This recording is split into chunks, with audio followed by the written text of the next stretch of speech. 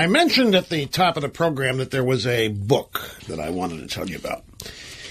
And it is, it's actually a source of great pride that I tell you about this book. I want to go back to 2003. May the 3rd of 2003. I want to tell you, I've told this story before. Some of you who have been long-time listeners have heard the story. But it is worth hearing it again. It's May of 2003.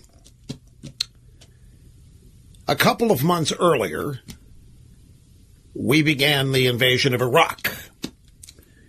One of the first acts in the War on Terror. This was the war that was to remove and eliminate Saddam Hussein. George W. Bush had spent a year and a half traveling the country, explaining it, gearing up support for it. It was a major conflict in the war on terror and our response to it. And it had become controversial, of course. The Democrats, the unity after 9/11, 2001 lasted about 2 weeks, and then that became politicized. And on that day, in May, early May of 2003, I went home. Well, I'd gotten a note before I got home.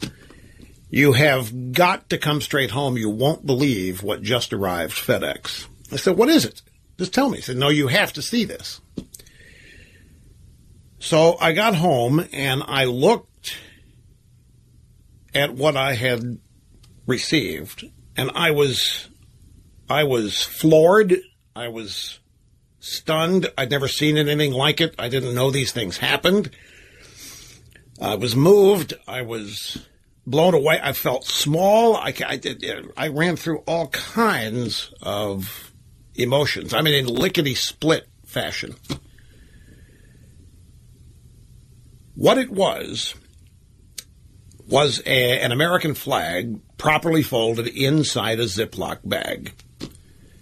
And there were certificates stating that flag had flown on the following aircraft. And each aircraft had a,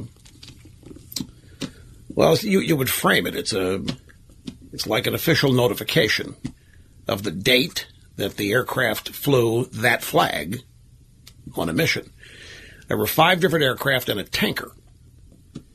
And all of the pilots of the 5 different aircraft in the tanker had signed the documents certifying that flag had flown. The tanker pilot was the originator, the mastermind of this, and he included a handwritten note on yellow legal paper explaining that these 5 crew members had flown that flag in my honor on the initial bombing runs, the first bombing runs in the war against Iraq, the shock and awe portion. And as their missions were completed, and as they were all refueled by this tanker pilot, that flag was put in the Ziploc bag, and the pilots all signed these certifications, and they were FedExed to me. And they did nothing more than that. I received this and was floored. As I say, I went through a mixture of emotions, including humility and smallness, and I'm asking myself, what have I done? Because this was an honor. I mean, it was clearly an honor. I didn't know things like this happened. Just not enough experience in actual military combat circumstances to know that time was taken for this kind of ceremonial or memorial type event. Well, we took that flag and we unfolded it, and it's now framed. And the certificates with all those signatures and the pictures of each of the aircraft, and there's fighters, there's bombers, and the tanker. And they surround the flag, and we had an actual golden eagle carved to stand, and it's about 5 feet tall once it's on its pedestal. It's huge. And we put this in a niche big niche in a room right outside my library, so you can't miss this when you're walking into the library. You can't. It's a common people who don't know about this ask, what in the world is that? And I get them, regale them with the story. I said, yeah, these guys flew that flag in my honor on the initial bombing run of Iraq. Well, the ringleader of this operation was Lieutenant Colonel Mark Hasara. He flew the tanker. He flew KC-135s, which is the military version of Boeing 707, and the KC-10, which is the military version of the DC-10. And he's the one who'd written the note on yellow legal paper explaining why they did it, and it was filled with recognition and support and thanks for the support I had given the military over the years. As I say, I was blown away by it. It was an honor that I didn't even know existed, and I had no idea it was coming. And even now when I stop and think about the fact that it happened, it's one of those events that happens in your life or in your career that you never forget and that you're always going to be overwhelmingly and supremely proud of. Well, over the years, Catherine and I have gotten to know Lieutenant Colonel Hasara and his wife and his family, and we see them now and then. And they're just, folks, these people that you never meet, they're just humble. You know, they are the exact thing. When I talk about people who make the country work, these are the people I'm talking about. They're out there volunteering every day. They sign up to defend the country, to protect the Constitution, to carry out their orders. They're doing it because this is how they've decided they want to serve their country. In Hasara's case, it's been his life. And most of these other pilots, they never really leave it, even after their service ends. But they never seek any fame. They didn't send me this for fame. They didn't send this for notoriety or notification or anything else. They just sent it as distinct honor. I can't tell you. I mean, sitting there, I'm looking at this package, and we're going through the process of getting this all framed, and I'm thinking, here these guys have their orders. They're part of the initial bombing run, and before they leave, somebody organizes this tribute to me by having this flag fly in every one of these aircraft. Now, it didn't all fly in one day, of course, because the aircraft have to be fueled, they have to land, and the flag gets transferred to the next aircraft. So it takes maybe as many as 2 days. But the dates that the flag flew on each aircraft are specified. I later came to learn that it's something that's done with some regularity, so it was not unique. But that didn't matter. It's still just to be thought of, to be considered, thought about during a time like this. It just, to this day, it still humbles me. It's the best word I can come up with to describe it. Well, as I say, that's 17 years ago. Well, 14 years ago. 14 years ago. Actually, 14 and a half years ago now. And a lot has happened since then. Lieutenant Colonel Hasara still has his hands in terms of staying current with the strategy. And he consults tanker operations to this day. And he decided he wanted to write a book about all this. And he asked me if I thought that it would sell. And I said, I do. I don't know of too many books on the refueling process for military combat aircraft. And I loved his original title. I knew it would never pass. I knew it'd never fly. But the original title of this book was Passing Gas. And I thought, that's dynamite. That's awesome. But everybody, they dialed it back, and the title of the book is now Tanker Pilot, Lessons from the Cockpit. And it's by Mark Hasara. And I'm going to hold it up here. Let me hold it up with the side camera, because that'll be a better... Oh, you put it in a switcher. Go ahead, put it up. It goes on sale tomorrow. And it's, there it is, for those of you watching on the Ditto Cam. And it's got pictures. You will not believe some of the pictures taken. You will not believe the danger and the precision that goes into refueling aircraft.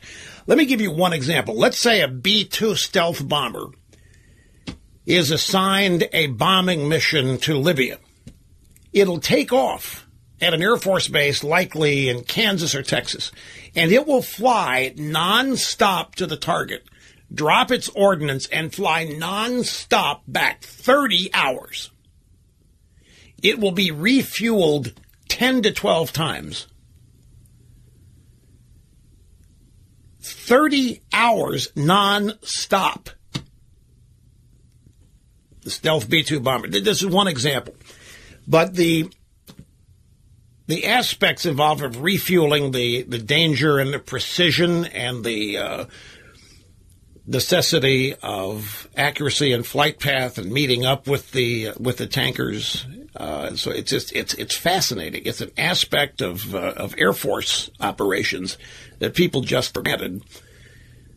You've seen it depicted in movies. The boom lowers from the tanker and it gets to the nozzle on the jet it's refueling and refuels and everybody separates and flies up. What about the turbulence? What happens if the boom comes dislodged and jet fuel sprays all over the cockpit of an airplane? It's outside, but what happens when these are all the risks? Plus, these tankers are flying around with tanks and tanks of jet fuel in the fuselage. That's all they are. They're just flying tanks of jet fuel. And the precision and the coordination necessary to make this all happen, and the real-life stories of people involved in this, and the military combat details and operations. It's been vetted with the Department of Defense. There were some things the Department of Defense asked them to go slow on, understandably, but it is wide open. It exposes a lot. It explains a lot. But it takes you inside the minds of the guys, the people who fly these missions, the combat missions, the refueling missions. And there's a saying in the Air Force, in the United States military, nobody kicks ass without tanker gas. And it's entirely true. If these tanker guys didn't exist, if the technology didn't exist, then over half of military operations we engage in today would be impossible. 30 hours, 6 or 7, maybe more refuelings. You might say, why not station the airplanes over at a base in Germany? The stealth technology necessary for secrets, crews, or stateside. It's eye-opening in a lot of ways. And Mark Hasara, these are all just fine people. And he's never written a book before, and he spent years putting this thing together. It had become a total labor of love because he loves the Air Force. He loved flying. He loved tankers. You know, everybody has their passions in life.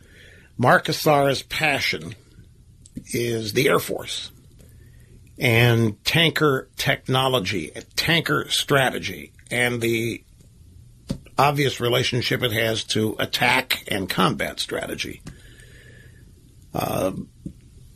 These fighter aircraft go through fuel like early iPhones went through battery. Remember how often you had to recharge your early iPhone, maybe even to this day? Well, that's what these things burned through fuel like you can't believe. And if it weren't for the tanker pilots and the talents that everybody has, the technology to do this, much of our military operations would not be possible. It's been done for so long that it's all just taken for granted, but it's an area of Air Force combat life that nobody has written about. And it's fascinating. It's funny. It's filled with some of the most breathtaking photos you've ever seen. And I want you all to know about it simply because this is a great American. These guys that flew that flag for me are exactly what I say. They're the best kept secrets in this country. They are doing everything on the up and up. They're straight down the road. Their morality and their virtue is intact. They stray like everybody does, but these people are doing their level best to be their level best each and every day in defense of the country, defense of the Constitution, and they are not seeking fame. And that is such an important human characteristic. They're not doing anything they do for recognition. They're not doing anything they do for notoriety or fame. Hasara wrote the book because he loves what he does and he wants people to know what he did. He wants people to know what he loves. So I wanted to mention it to you. It goes on sale tomorrow. Veterans Day is the coordinated sale. And the same publisher that we have a Rush Revere and the Time Travel Adventures with Exceptional Americans. So there it is. Brian still got it in the switcher there at the Ditto Cam. Tanker Pilot, Lessons from the Cockpit. But there are more lessons than just from the cockpit. It's a fun read. It's an eye-opening read, and it'll teach you things that you didn't even think you wanted to know. But they're fascinating. So I've been waiting. I thought about talking to you about this a week ago before it went on sale. I said, no, wait till Monday, the day before it hits, because you could have pre-ordered it, but now pretty much you ordered. It'll be delivered when you want it. Since it hits the bookshelves tomorrow. Tanker Pilot, Lieutenant Colonel Mark Hasara. I forgot to mention, in all of my humility, that I wrote the foreword to Passing Gas. I'm sorry, Tanker Pilot, by Lieutenant Colonel Mark Hasara. It's just 4 or 5 pages, but I wrote the foreword. And I tell the story that I just told you.